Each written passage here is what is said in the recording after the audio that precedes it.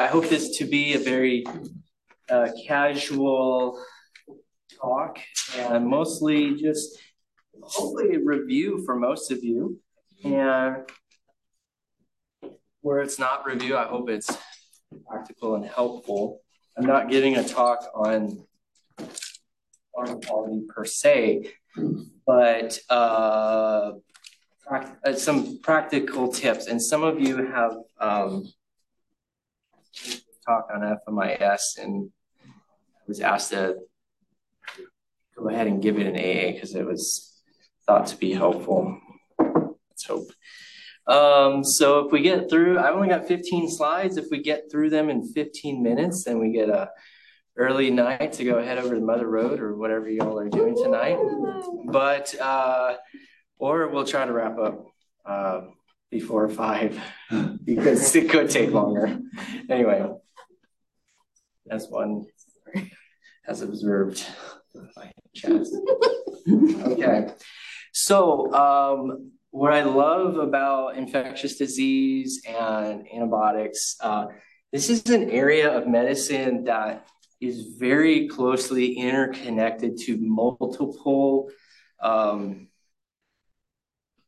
studies within, basic science to your clinical science.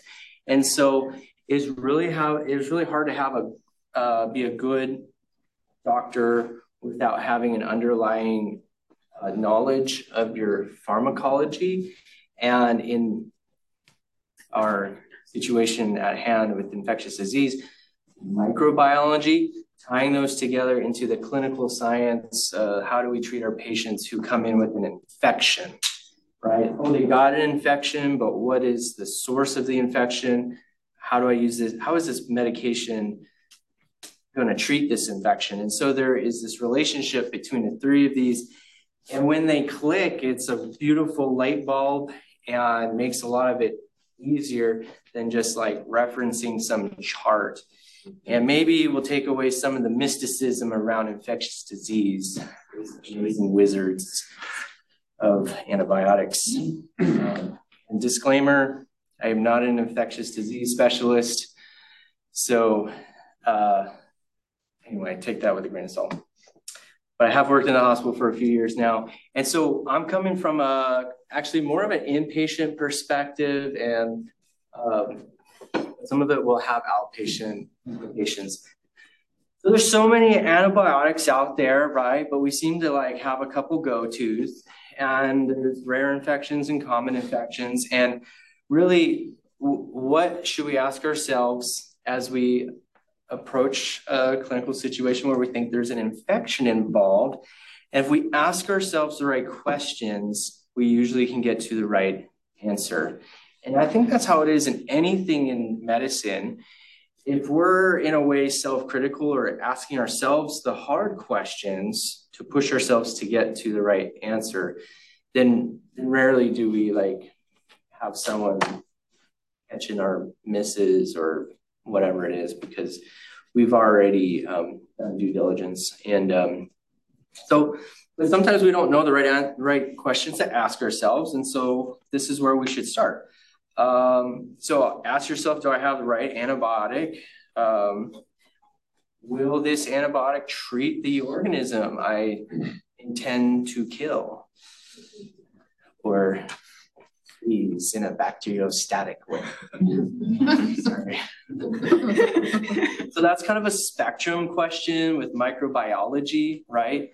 Microbiology, know your epidemiologic, like for this, like pneumonia, a community-acquired pneumonia, where your most common etiologies, like your strep pneumoniae, Haemophilus, etc., then you know, okay, I have this group of bugs and I need this kind of antibiotic that has the spectrum that treats those, right? So that's a spectrum question. What organism am I going to treat?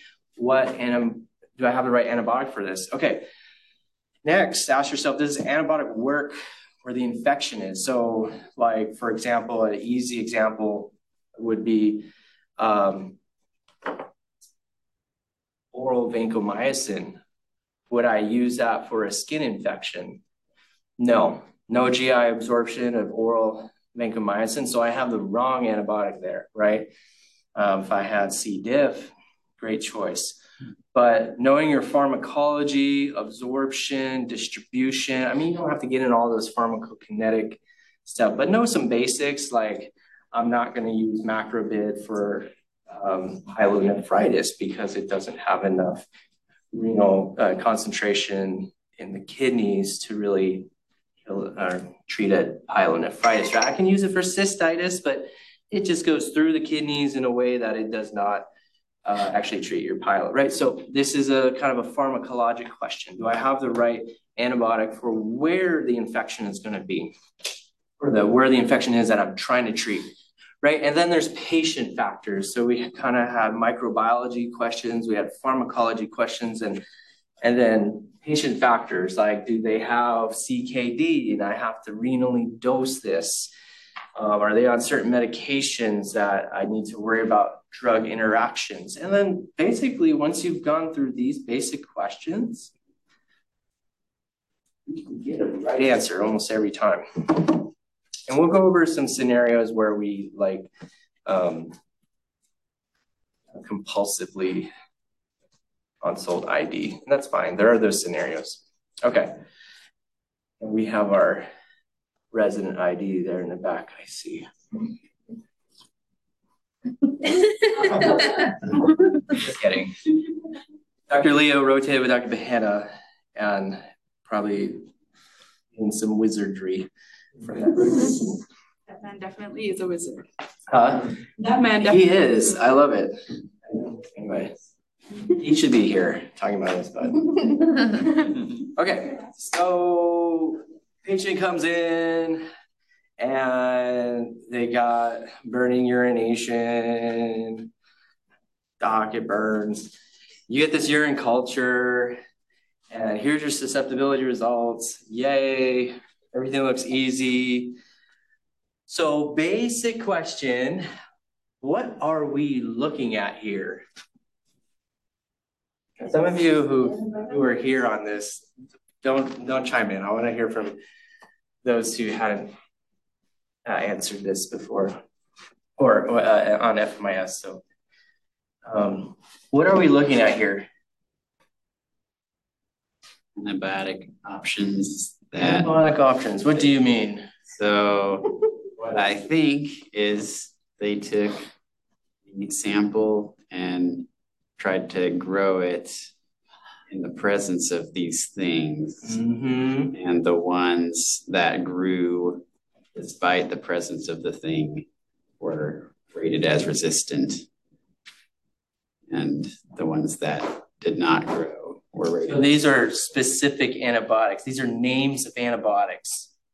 Those are names of antibiotics. These are names of antibiotics. And then over here, the interpretation tells me if that antibiotic is susceptible or resistant. The way you're saying it, I'm not totally. The bacteria, E. coli. Correct. Correct. Okay. Can I gather any other information from this? Can you clarify? The MIC dilution will tell you relatively how susceptible or resistant they are. Okay. For my purpose, I don't care about this column. Dr. Lito, la la la la la la. I don't care about this column. Okay. At the end of the day, susceptible, I know I can use it. This is your like ID. They get into that stuff. They get into the weeds on that. But what can I gain from this column? What else? What does this column represent? Like the antibiotic class? Yes. Okay. So change how you're looking at this. You are not looking at a specific antibiotic. Oh, it's a class. You are looking at a class. Oh. Okay. Now, why is it arranged like this? Is this arranged in strength? Yes, it's the lab. They arrange it by alphabetical, which is totally impractical for us clinical people. Okay, so don't get confused by the order of these drugs, right? Because look, they put the ampicillin below your amoxicillin clavulanic, right? Which in our world, in our thinking, this is more broad spectrum than your ampicillin, right? Okay, we got cefazolin generation 1, ceftriaxone generation 2, but no, that's third generation, second generation. So, okay, lab does not set you up for success here, but you being the smarter clinician know that they just did this because it's alphabetical and that's how they like to put out results. But look at this by class and do not get confused by the order.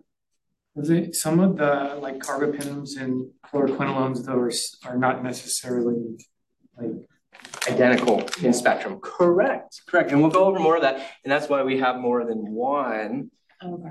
This would not be considered same class, right? This would be like second generation fluoroquinolone, third generation fluoroquinolone. And you can ask lab for more susceptibility. ID will often like say, hey, give it for me, I want you to add these, but this is a standard, right?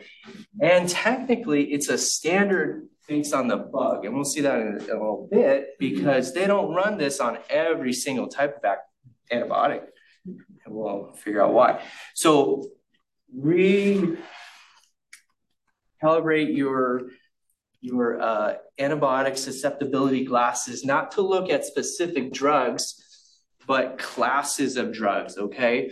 So what is listed is classes, but they're testing a specific antibiotic of that class to determine the susceptibility of the class of that drug. But it just so happens to be cefazolin for generation cephalosporins that is tested, but you then know that every first generation cephalosporin is susceptible. That's why if it's susceptible to cefazolin, well, cefazolin is an IV drug. What if I want to use a PO first generation cephalosporin, like Caflex? Can I use that? Yeah, even though they didn't test Caflex, it's in the same class, I can use it. Okay, so engage your mind to realize you're looking at classes, okay? And so it is helpful. You don't have to memorize this chart, okay, guys? Don't memorize it. Maybe just the first half. No. It does help to kind of know where things are, though, because when you're going to make a lateral switch, so from your Ancef to Caflex, your cefazolin to I need more coffee. Guys, help me. Caflex. What is Caflex? Cephalexin. Yeah, cephalexin. Golly. That's a lateral switch, right? Same class, right? Versus escalating or de-escalating, right? Maybe they came in on ceftriaxone and you saw that the second and first generation cephalosporin is susceptible. So you're making a de-escalation. But if they were already, like maybe this is an outpatient, no, you wouldn't change your Caflex anyway. So understand you're looking at classes, okay? And there are some exceptions within the classes, but you're looking at it that way. That's why I can say, I can use Unison or Augmentin here, or I can use ampicillin, amoxicillin, your cefuroxime or ceftriaxone, that's my IV. What's a PO? Cefdinir. So I don't need to test every single antibiotic. I'm testing classes. All right. Questions on that? Classes. Okay. So from this, we have a culture of Proteus mirabilis, which seems to be pretty resistant. Dun, dun, dun. Okay, so they came into the hospital with this, and you put them on ceftriaxone, empiric treatment. Haven't done anything for 2 days because they're resistant to the ceftriaxone. So what can you do here? To escalate. We need to find an antibiotic that's susceptible. How many do we have here that are susceptible? Two. Three classes. There's three classes there, right? That are listed, that were tested, okay? And so we have the ertapenem, the cefepime, and oh look, Augmentin. Interesting. Yeah.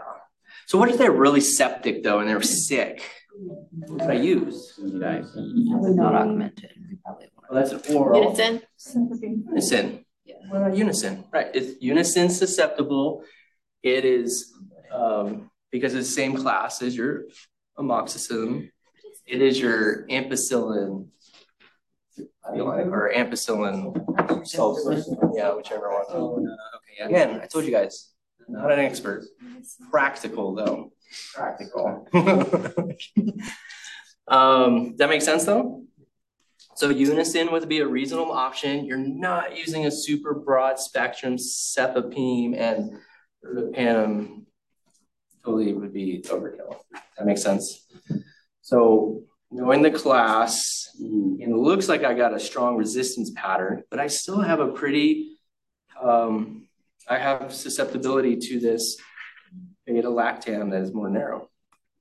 Okay, so sometimes bacteria will have a funky pattern, but interestingly, penicillins sometimes are stronger than their have more efficacy than their like cephalosporin counterpart. And if you've got a penicillin that is susceptible, go for it. Now again, ID would look at the middle column and maybe do something with it. All right. Patient gets admitted with sepsis secondary to pyelonephritis and the urine culture.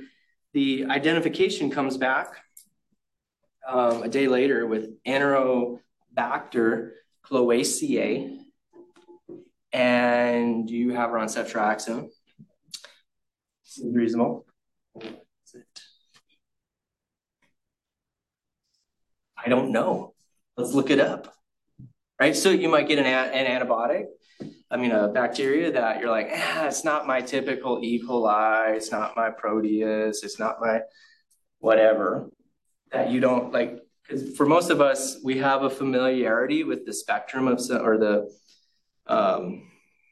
resistance patterns of some of these bacteria, but you might get an oddball every now and then that you might say, is this okay to leave it on my empiric coverage? Yes or no? Well, Enterobacter are sometimes those weird bugs that don't have a straight across the board sort of susceptibility pattern. It's kind of splotchy, like they're okay with these, but not okay with these, right? So you might consult I use the Sandberg guide, and it's got this beautiful tail. I don't know if people in the back can see it. But if I'm going to look at, what is it? Enterobacter. Look at this. I go down to Enterobacter cloacae. Bam! There's not even a penicillin it's typically susceptible to. It's good on Miriam. Oh my goodness. She was on to Rocephin, right? Ooh. Big zeros. Okay. So there are situations where you don't even have the susceptibility yet, but you know right off the bat that this bacteria never is sensitive to that bug, to that antibiotic. Does that make sense? So wrong drug, without even knowing the susceptibility, wrong drug, okay? So Enterococcus goes in this, this category here, that SCAPP, not Enterococcus, sorry, Enterobacter. Enterobacter stratiae. Okay, so this chart is a little bit inaccurate, okay? Quiz. Anybody want to? Rocephin is. Yes. So it shows Rocephin on there. According to Sanford, it's a no-go. But also, anybody else see any errors in this chart?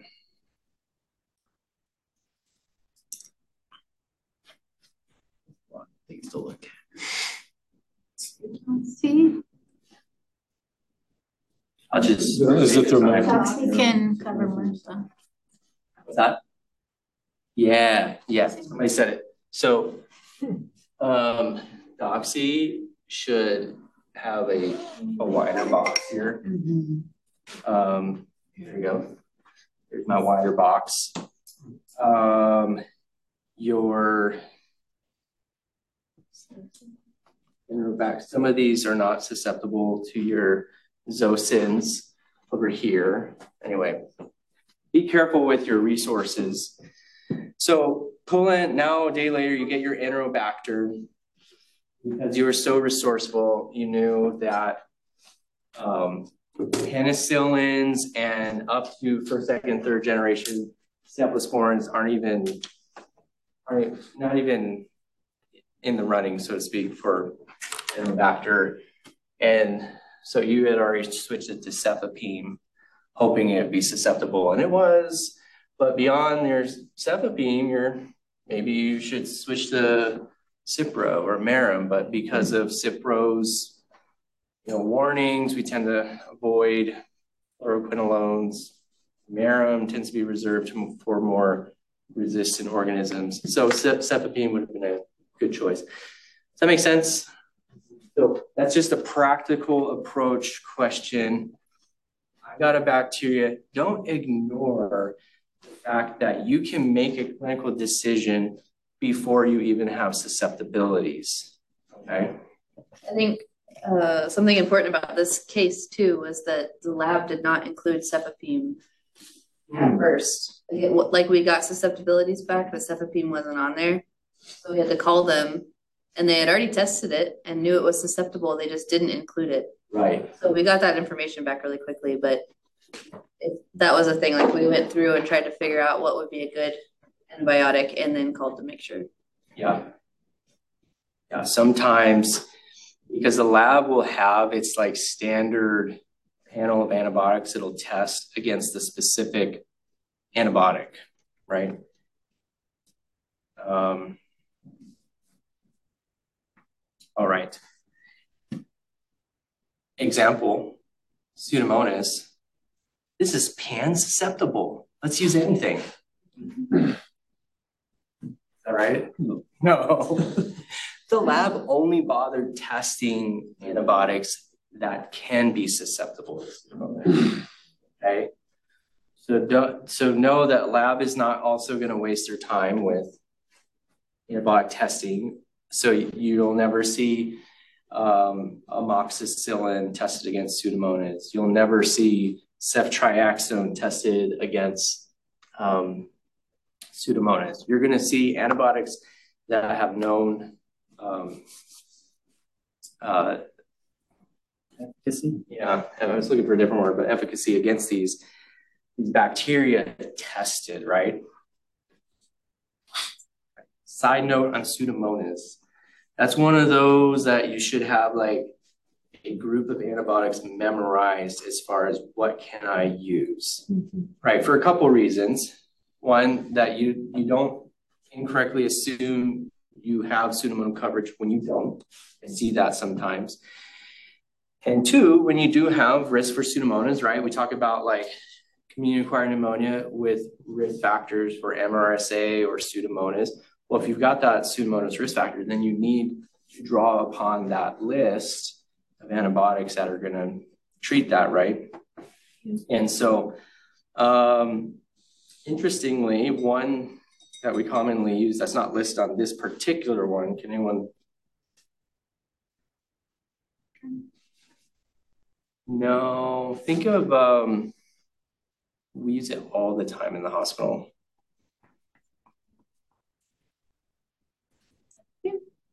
Cefepime? Yeah. Am I missing it? It's not on there, right? It's not I'm not sure why it's not on there. But so who knows the third generation cephalosporin that treats Pseudomonas? Good. You have that memorized. Good. And then above that, like cefepime covers, right?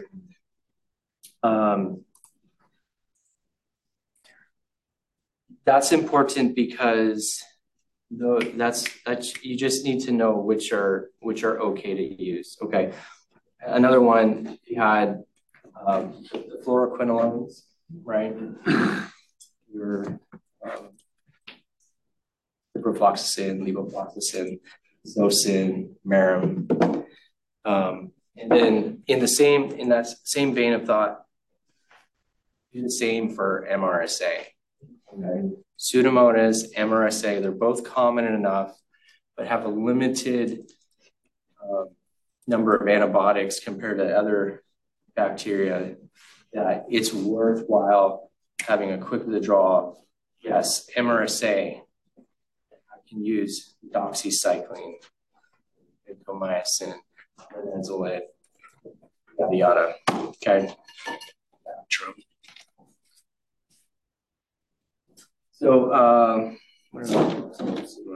So in your susceptibility charts, they will be testing antibiotics that are known to be susceptible to have see against them. All right. You get this you don't have the urine culture yet. It came back, gram-positive cocci, and next, a few hours later, Enterococcus faecalis came in, and you're like, oh, no problem. I was suspecting something bad. That's why I had them on cefepime. Are you okay? Anybody have a problem with that? Cefepime and Enterococcus. Okay, all right. We get the urine cultures. All right, pan-susceptible. Yes. We're good, right? We're good. Good? But it's stronger than ampicillin. Take it down. Right? It should be good. Not necessarily. Why? It may not work against. It doesn't have anaerobic. But do you know that for sure? I have to look it up. Anyone else venture? Help me out here, doc. It doesn't have anaerobic coverage. No, I don't need anaerobic coverage. I just need to treat this Enterococcus. You should de-escalate. De-escalate? Okay. I think it's also important to know if this was a possible contamination, because usually this is like a fecal GI source bug, and so if the urine was contaminated, then we might be overtreating. So just sure. Okay. My point is here, though, this is another one of those unique bacteria where it has splotchy coverage is a thing I just made up today. Okay, it's not, but there is some penicillin activity, but Enterococcus totally jumps over cephalosporins and zero activity with cephalosporins.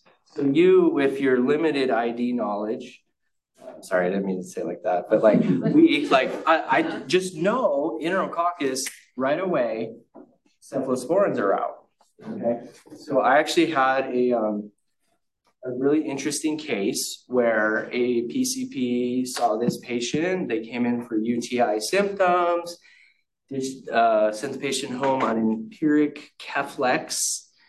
Urine culture came back looking like this. Okay, it's susceptible to everything. Didn't bother changing the antibiotic. This person came in septic with pyelonephritis a couple weeks later. And that's because Enterococcus does not have any susceptibility to cephalosporins across the board. Okay, so this is another one. Don't just assume you have susceptibility if it's not listed here, right? So like Dr. Human said, I'm going to look it up, and lo and behold, on my Enterococcus, all the cephalosporins are red zeros. I can't use it. So lab didn't even bother testing it, right? Because they knew cephalosporins and Enterococcus is waste of antibiotic. Okay, so my point is, know your bugs, and so I would say like your MRSA, your Pseudomonas, and your Enterococcus have these interesting susceptibility profiles that they're worth knowing that, oh, if I ever see Enterococcus, make sure I never choose a cephalosporin, right? And Enterococcus is the bug that you hear BRE, right? That's when your vancomycin's not susceptible. Anyway, I just want to hammer that. Questions on that? Is that, so you could have, when you got this result, made sure that the patient is at least on amoxicillin or ampicillin or vancomycin, and not leave them on that cephalosporin, because you know right off the bat that this cephalosporin is doing nothing. Because what if it's like the third day you get your result and you realize for 3 days the septic patient I have not been doing anything for, right? So that's what I'm trying to encourage, is a more proactive approach to your reaction to these culture results. Even though you don't have the whole susceptibility, if you have some of this, you can narrow or broaden, right, if needed. Thoughts on that? Anyone seen a situation like that? A lot of these situations, like I'm talking about it in this way because I've seen them. I've seen it when, or we have missed that opportunity to make a more accurate or better selection. Okay. Thoughts, questions? Okay. So now you have the antibiotic, you got your susceptibility data. Then you ask yourself, okay, is this antibiotic appropriate for this infection, right? CNS or GU, skin, pneumonia.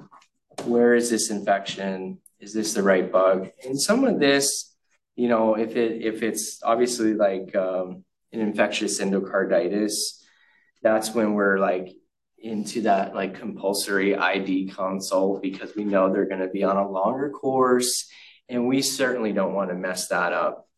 Our valves are important. And so, you know, infectious endocarditis, osteomyelitis, those are definitely two clinical scenarios where we're almost always, I would say always, consulting infectious disease, because we know they're going to need a prolonged antibiotic course, likely ID follow-up. Okay. Questions? And if you're not sure, we go to your resource. Up to date's not always the best resource. You guys, I use Sanford. I use where do we go? Hopkins. Those two. I bounce between those two and kind of try to merge whichever might seem to give me better information. But those are resources that they make apps, and some of them do require like an annual subscription, but like it is when you're out in practice, like after residency, you do want a resource that is keeping you up to date on those kind of recommendations. And that's what like Hopkins and Sanford helps you with. Okay. And we kind of mentioned this already.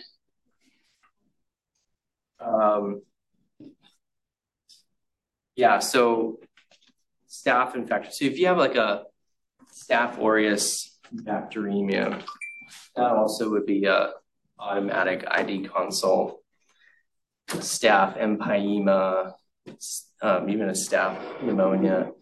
Those are very aggressive or virulent infections that our ID colleagues do appreciate getting called on. Don't want us cowboying it up in the hospital. Sometimes you can't even order though the antibiotic unless like it'll tell you. Like, oh yeah. So like if you're, I tried to, I think it was Nesolid. Tried to order that the other day. Yeah. Fine, I'll order bank. Anyway, so that's just kind of a rough idea, and hopefully for you first years, this helps you get a little bit of head start on how to approach these situations, how to look at your antibiotic susceptibilities. I think that's all I had for you guys. Any other random questions, thoughts? Add on a thought to our learning. So one thing, we had a case when I was on my ID rotation. It was an IHI patient on our FMIS service who had been coming to us with recurrent UTIs. And she was being given minocycline because it was one of those like random bugs that was like, only susceptible to certain things, and minocycline somehow ended up being the option that we kept giving her. And so I think it was like 3 admissions in that she had gotten minocycline. And so finally our team called an ID consult. And so one learning point for me was I was actually using the MIC values. And I agree with Dr. Ganzer, like a lot of times that's not of super great relevance to us. But I think in those rare instances where you have an infection that seems to be recurrent and something's not working, like you're using your susceptibility charts, you're giving the right drugs, it says susceptible and you're giving it, and you're treating it for the right duration with the right dosing, but somehow this patient keeps coming back with the same problem, you might want to stop and think, what is wrong here? Something's not right. Something isn't going the way it should be going. And one learning point for me was in Cerner, our MIC values haven't been updated in 10 years. And so Dr. Behenna, pointed me to a website called UCAST, EUCAST.org. That's the organization that actually comes up with the breakpoints that determines which value is considered a good enough value for us to call this susceptible versus resistant. And so going to the source of where our MIC values should be coming from, and looking at these updated values was really helpful. And turns out that this person wasn't actually susceptible to minocycline. It was just that Cerner wasn't updated. And so our lab was calling it susceptible based on old MIC values. And over time, clearly these bugs have developed resistance to minocycline. And so interestingly, in looking at her urine cultures, when she first came her first admission, unfortunately, we were like promoting this resistance and we didn't know it because it was a total knowledge. Saying susceptible. Yeah, she came in with a value that said less than 2. And then her next admission, it was like less than 4. And her third admission, it said less than 8. So that value is increasing. The minimum inhibitory concentration, right, is the minimum concentration you need for the bacteria to stop growing in a microenvironment. So that concentration kept rising because we were almost promoting this resistance because we were throwing the same drug at a bug that was now developing resistance. So if you come across this rare instance where something's just not going the way it should be going, stop and ask yourself, maybe I should call an ID consult and see what I need to do differently. On a friend. Or maybe try to look up the MIC value, the updated value on the UCAS website, and you'll know if this is accurate or not. So in a little bit of exaggeration to be practical, I said I don't pay attention to that. But when you start getting into like like infections that are unresponsive, then that becomes more relevant, And even this culture, like notice just empirically looking at how this one's pretty high, versus your other susceptible values. And these are not apples to apples too, okay? Just keep that in mind. Like the antibiotics have different potencies and the MICs are gonna vary based on the individual potencies of the antibiotic, not just their concentration. So the MICs can be different and still be effective, but like this Odious with the augmentin here compared to this E. coli here, right? Like it's less than this dilution, and this is a higher, I'm not sure if I'm saying that right, but we're not getting this less than equal to anymore here. Anyway, my big takeaway for you guys is ask yourself the questions. What bug am I treating? Do I have the right antibiotic? Do I have factors to consider? And so looking at having some basic knowledge on your microbiology can help you make some earlier decisions in your antibiotic selection, or just waiting for susceptibility results, or assuming something is susceptible when right off the bat, like the enterococcus won't bother with the cephalosporins, the MRSA and Pseudomonas. You got to have those medications in your back pocket. And I just want you all to be able to look at a susceptibility table. And when you talk to Dr. Bahana or Dr. T, you don't sound like a goof, because I have heard they love talking to me, and some of them say, so-and-so didn't know how to read an interpretation or interpret a susceptibility table because they thought it was just that antibiotic that was susceptible to, versus this is a class we're testing. That's my main takeaway. Right? So know that you're learning the class, not the specific antibiotic. All right. Well, you guys have a great rest of your evening. If there's any other questions.